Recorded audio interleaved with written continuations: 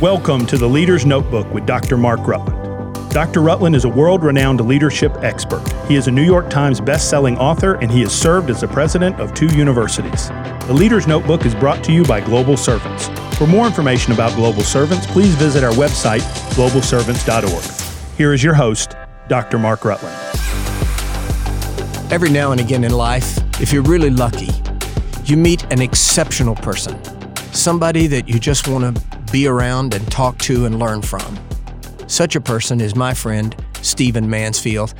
Hello, welcome to the Leader's Notebook. I'm Mark Rutland. Today, my guest is Stephen Mansfield. If there is a person who defines Renaissance man, surely it's Stephen Mansfield. I'm not going to give you his exaggerated and extravagant biography, but he has been a pastor, a leader, teacher, consultant, author, biographer, and really an exceptional person and somebody that I am delighted to call my friend and to interview today on the Leader's Notebook. Stephen, welcome to the Leader's Notebook.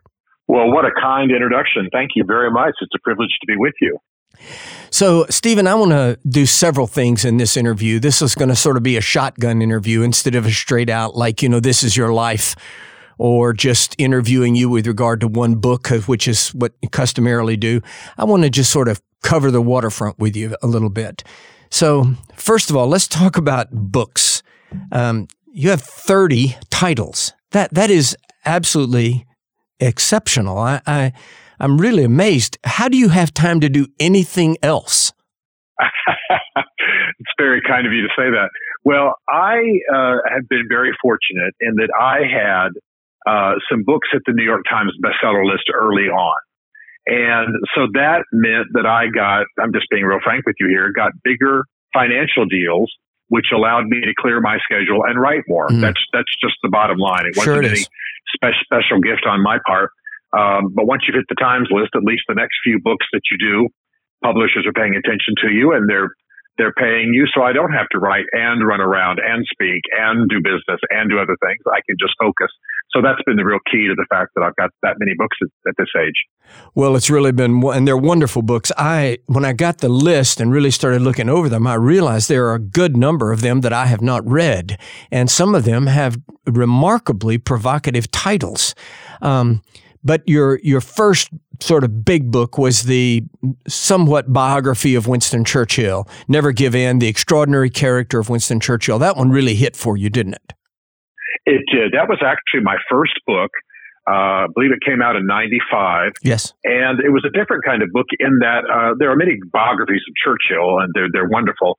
But what I did was I focused on 30 leadership lessons from his life. And so that approach kind of captured the business community, the leadership community, even sports, military, and I think caused the book to go further. But Churchill has been a lifelong love for me. At the most personal level, I'm talking about just personal habits, I'm a lot like him, staying up late at night, not having done very well in school originally, making my reputation largely through writing first and then leadership later, little things like that. I'm not claiming to be as great as he was, obviously, but he's been a tremendous inspiration in my life. Well, you actually, if I'm not mistaken, you actually wrote a second book about Churchill. The first one came out in 95 and 2004. This is not a reiteration of the first book. It's a new book, right? Character and Greatness of Winston Churchill, Hero in a Time of Crisis.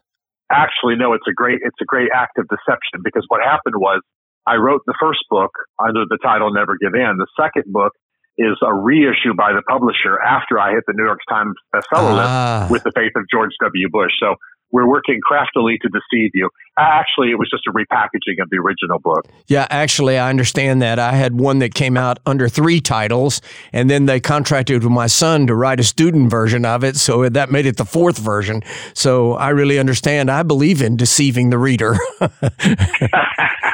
I was grateful for that repackaging, though, because when they did the repackaging, they made the theme of the title about leadership in time of crisis. And of course, it came out at a right time, because we've been in almost nothing but crisis since then as a culture. And so I think it sort of sharpened the point of the book a little bit. And also, they did it in a paperback version that's quality, but allows me to move them in bulk. So it's very common for entire leadership teams, entire organizations, sports teams, what have you, to buy the book in bulk. So I'm really grateful for that repackaging, even though there's a little active deception there. No, it's not, of course. It's standard, and I appreciate it. Listen, I'm intrigued.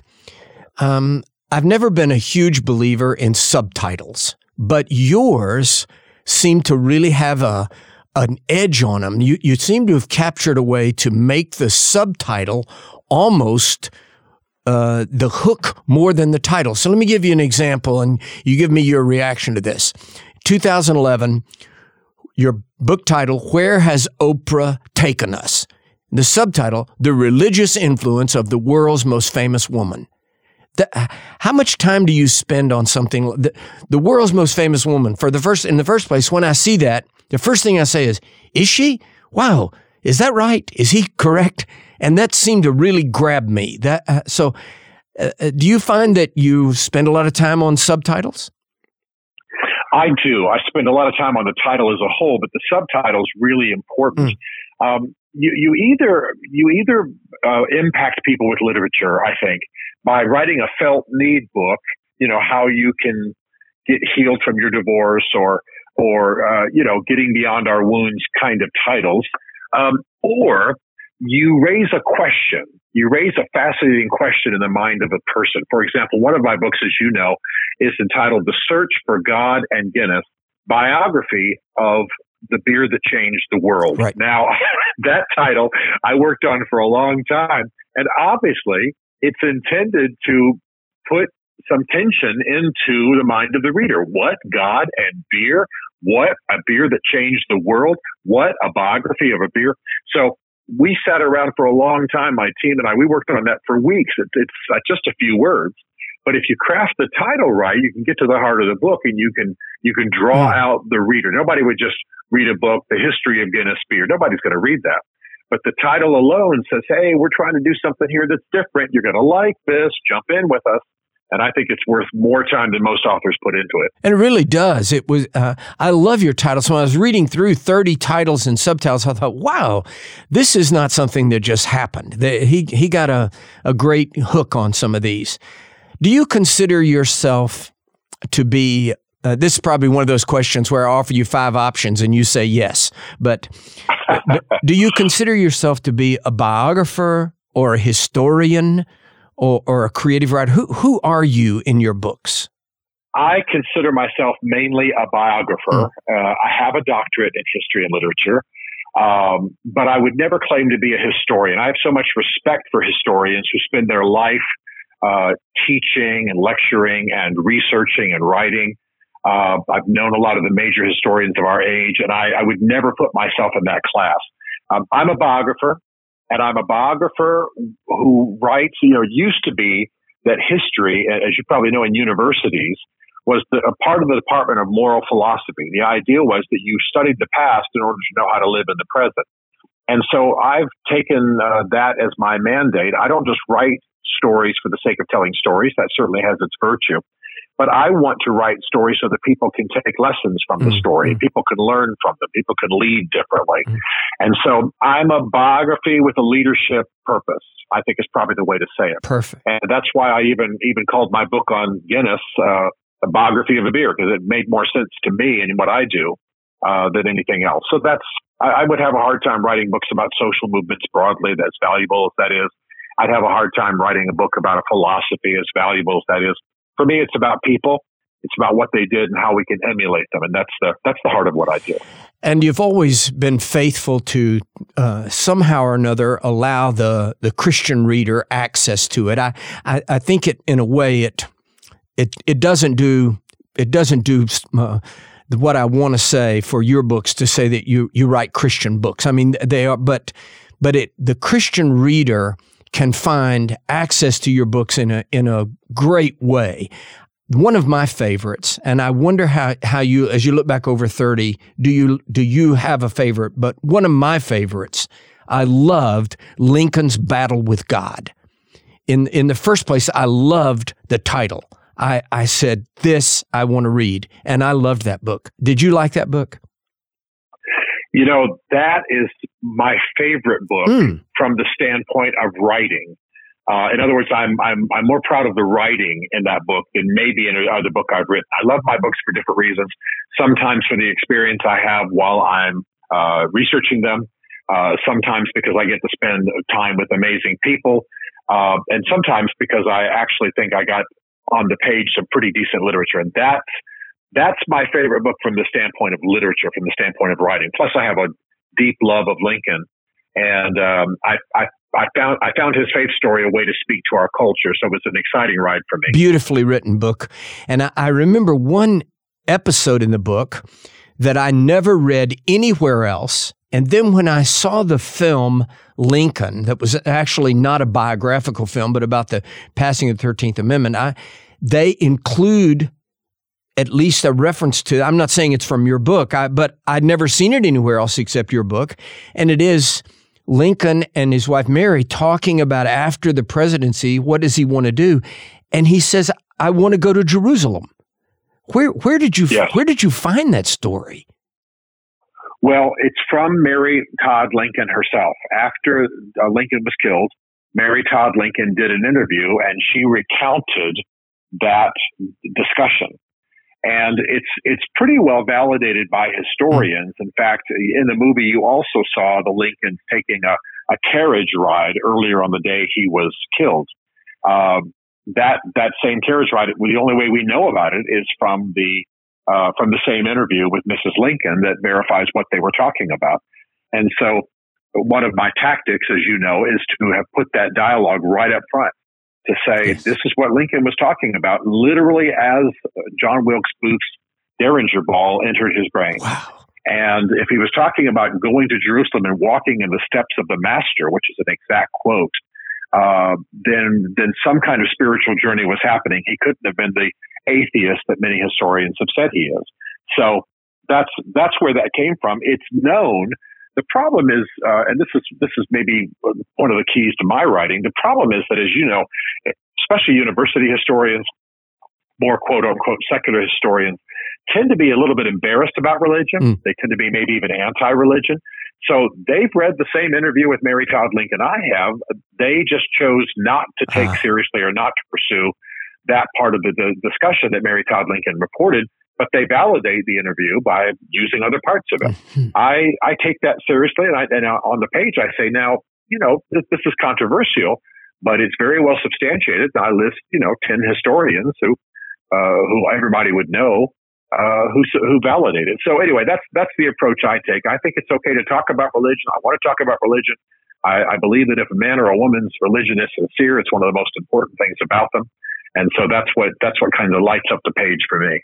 Well, it lights up your books. They're brilliant books. I want to zero in now on one specific book, and particularly the impact of the book, the broader cultural impact of the book. And it's a surprising one, and it has an unusual cover design, the artistic work on it. It came out in 2013, so it's not brand new, but still there. Mansfield's Book of Manly Men, an utterly invigorating guide to being your most masculine self.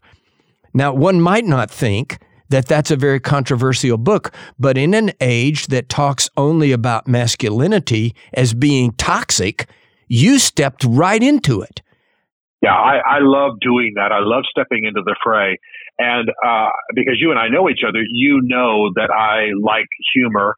And that's why there's a little bit of an edge to that book. The cover has got a guy with a mustache on it. All through the book, we've got pictures of hatchets and, cigars or what have you, just trying to have a little fun. I write it in a little bit of a fun, humorous, sarcastic way. Yes. But I do serious history at the same time. And so you're absolutely right. I believe in the cause of men, not as opposed to the cause of women. I believe in both. But I believe that men are in trouble. They're in a downward spiral on this generation. And so I want to call them out, encourage them to greater living and greater servanthood, greater connection to God, et cetera. And so to do that just in a dry, boring, preachy way probably wouldn't reach most men. But would you have a little bit of fun, put your name in the title, just smack men around a little bit, have some fun inside, use some humor. Two things happen. Men relate to that, number one. And women also notice, especially the feminist movement notices, that I don't take myself too seriously. I actually pick on myself in that book. In fact, all of my books on men, I pick on myself a little bit, talk about my own foibles. And that I actually get invited to some women's organizations to speak because they know I might disagree with them, but we're going to have a little fun along the way. And so I think that's a real key to reaching this culture. Well, a lot of people may not know that book actually inspired men's events. It went everywhere. I remember one time I took a picture of it. Allison and I were at some museum somewhere, and I found 3 copies of Mansfield's Book of Manly Men on the bookshelf, and I took a picture of it and texted it to you. We were at some Civil War museum and found this book of yours in the museum bookstore. I said, "Wow, this guy is everywhere." Well, I appreciate that. Nothing moves me more than seeing a book in an unusual place. I love that my faith-oriented book on the Guinness Beer Company, for example, is sold by the Guinness Company, even though they didn't commission it or have anything to do with the writing of it. I love that Lincoln sites around the country sell my Lincoln book. It means a lot to me. And if I ever walk through a bookstore and see my book, it's very difficult for me not to pull about 10 passengers over and say, "Hey, look at this. Here's my book," because I'm so excited that I'm getting into some non-traditional channels. I really love it. Well, you are non-traditional in the first place, and personally and individually, your mind thinks in a different way. I've always thought that if I could pry open your panel box, that the green wire is on the red terminal, I think. And so it'd be a scary experience for you, I'm sure. I think it might be. I want to switch again. You have a book about it that came out in 2014, but I want to talk briefly. Another part of your multifaceted life is your relationship with and writing about and passion for the Kurdish people. Talk about how that happened and about the book and about your TED Talk and some of those things. I mean, because that is a remarkable kind of interest to suddenly appear in a guy that spent 20 years pastoring a church in America or churches in America and a writer, a biographer. Why suddenly this passion for the Kurds? Well, I often joke with my Kurdish friends that I didn't choose them; they kidnapped me. The fact is that I was a pastor of a church in Nashville, Tennessee, and at that time it was. And I'm going to say something that has for a reason beyond ego. It was a larger church. It was one of the biggest churches in town, and the only reason I tell you that is that when the Kurds began to pour into the city as a result of the persecutions of Saddam Hussein in Iraq, we were large enough to be able to make a difference. We could start tea houses. We could meet them at the airport. They were coming over by the plane load full. We could teach them English. We could start job programs, and we did all of that. And so that got me in connection with the Kurds. They were thankful for what we were doing in Nashville. But before long, they began to tearfully say, "Would you please go to Iraq? Would you please help our kinsmen?" So not me, but some other folks formed an NGO. And we began to go into Iraq, and I just fell in love with these people. The Kurds are the largest people group in the world without their own homeland. They number about 35 to 40 million. The largest people without their own homeland. And they're an amazing people. They are the descendants of the ancient Medes. If you were to sing the Kurdish national anthem, they actually declare in it, we are the Medes. Their television network in Europe, their satellite television network is called MEDE, MEDE TV. Wow. So they own that heritage, and most scholars say they are direct lineal descendants of those we read about in the Old Testament. Wow. So all that to say, they're fascinating, they're hospitable, they've endured much suffering, and I was deeply changed by them. They're some of the way they covenant with those who befriend them.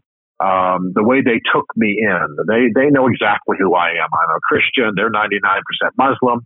I'm an American. They are, obviously from the Persian, side of the Middle Eastern ethnic tree. But because I befriended them, because I spoke for them, they just took me in, adopted me. I told the story before, but I was at a place where gunfire broke out. And I didn't know where it was coming from. I'm not experienced in those things. And about 3 Kurds jumped on me to protect me. I'm a pretty big guy, about 6'4", and it took about 3 Kurds to cover my whole body, but they jumped on me, willing to take a bullet for me. I'd only been in the country for 2 weeks. So in 2 weeks, they went from stranger to laying down their life for me. And I just thought, man, these are special people. Wow. And it's been a passion for me ever since. Well, I'm sure they are special people, and they've certainly enjoyed a special representative in Stephen Mansfield. Stephen, I'm going to have to bring this to a conclusion, but I want to ask you to share something specific, and this may catch you off guard a little bit, but every once in a while in life, I'm a student of preaching. I don't claim to be a great preacher, but I love great preaching. And I asked you to preach for me once in a chapel service, and it's one of those sermons I've just never been able to get out of my mind.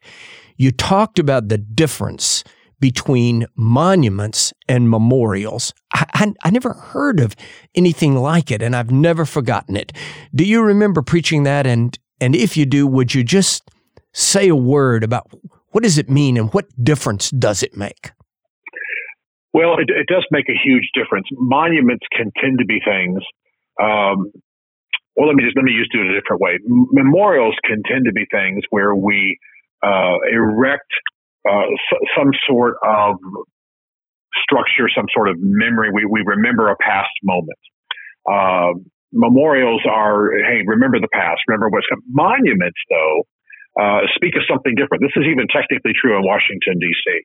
A monument says, let me frame the way that you recall this. Let me put this in perspective for you. All of us, for example, have difficulties in our past. If we interpret a certain lesson from those difficulties, a negative lesson, one that's destructive to our souls, there'll be those experiences will make us bitter and smaller all the days of our lives. But if we erect the right monument, if we remember them in the right perspective, if we frame our past experience with the right understanding and return to it, it can actually empower us. It can actually take us to another level. And so I remember speaking of that at the university where we were, and I did the chapel for you.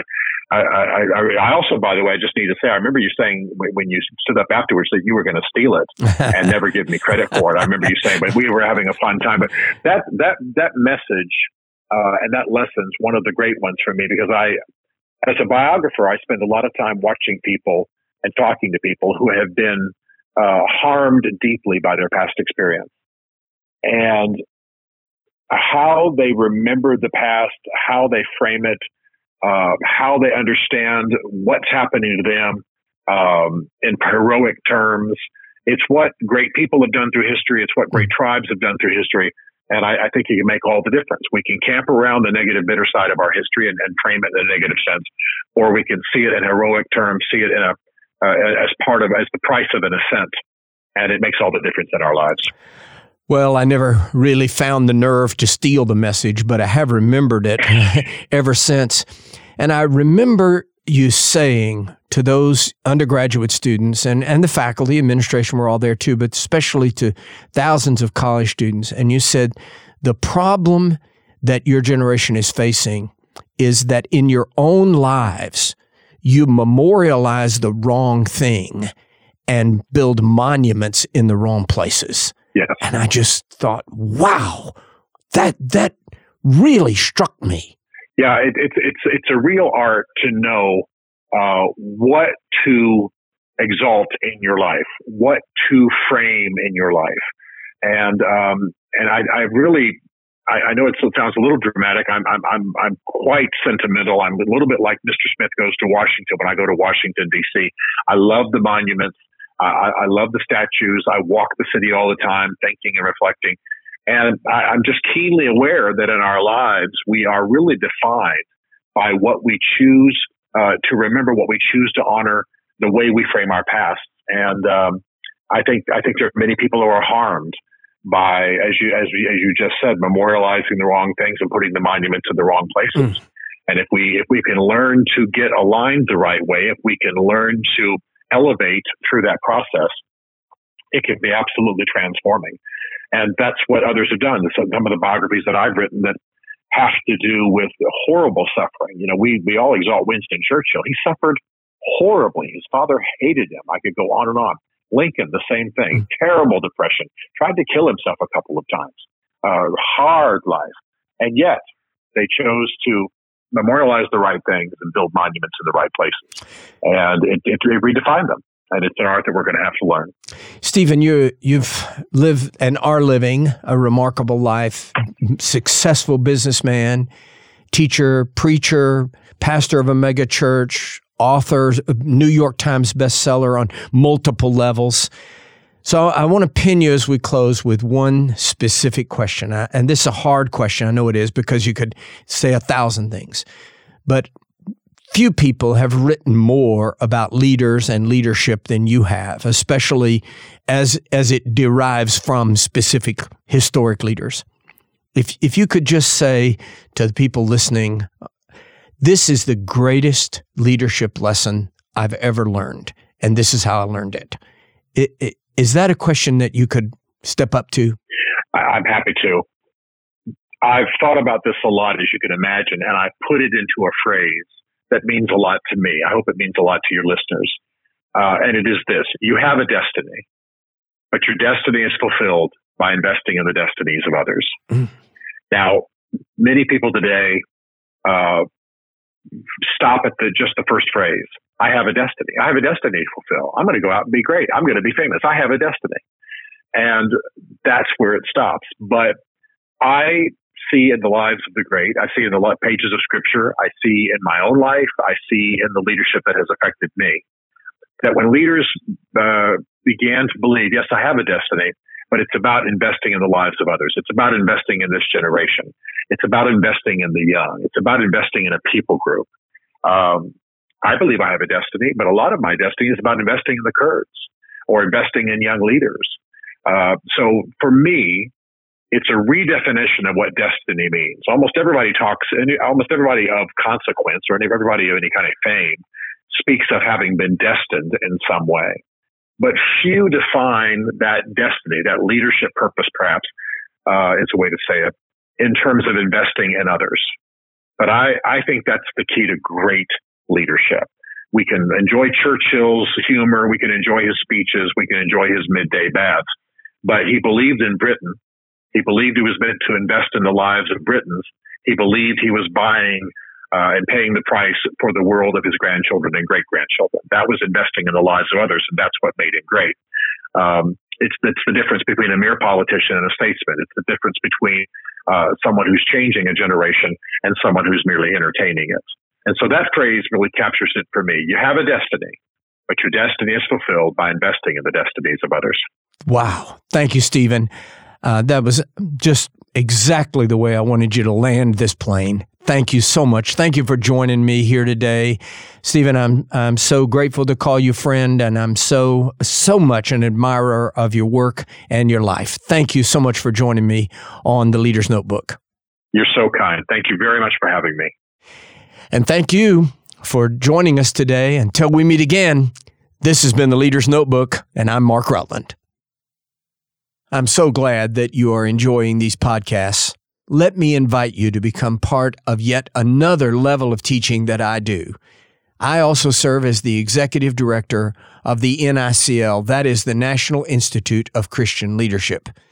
There are 4 sessions. Each of them are 2.5 days, each session scattered over the course of a year. All 4 sessions for any group of 4 for one price. And I'd love for you to be a part of it. Bring your team, bring your employees, bring your staff, or send them and come and be a part of an experience of 4 sessions in teaching, change dynamics, strategic growth, transformational management, communication, and worship. I promise you it will be an experience that you will cherish. You can find all the information you want at the NICL.com. That's THENICL.com.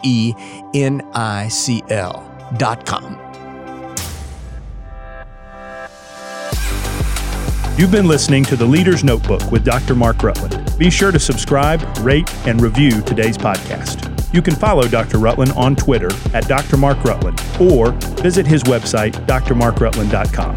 Join us next week for another episode of The Leader's Notebook.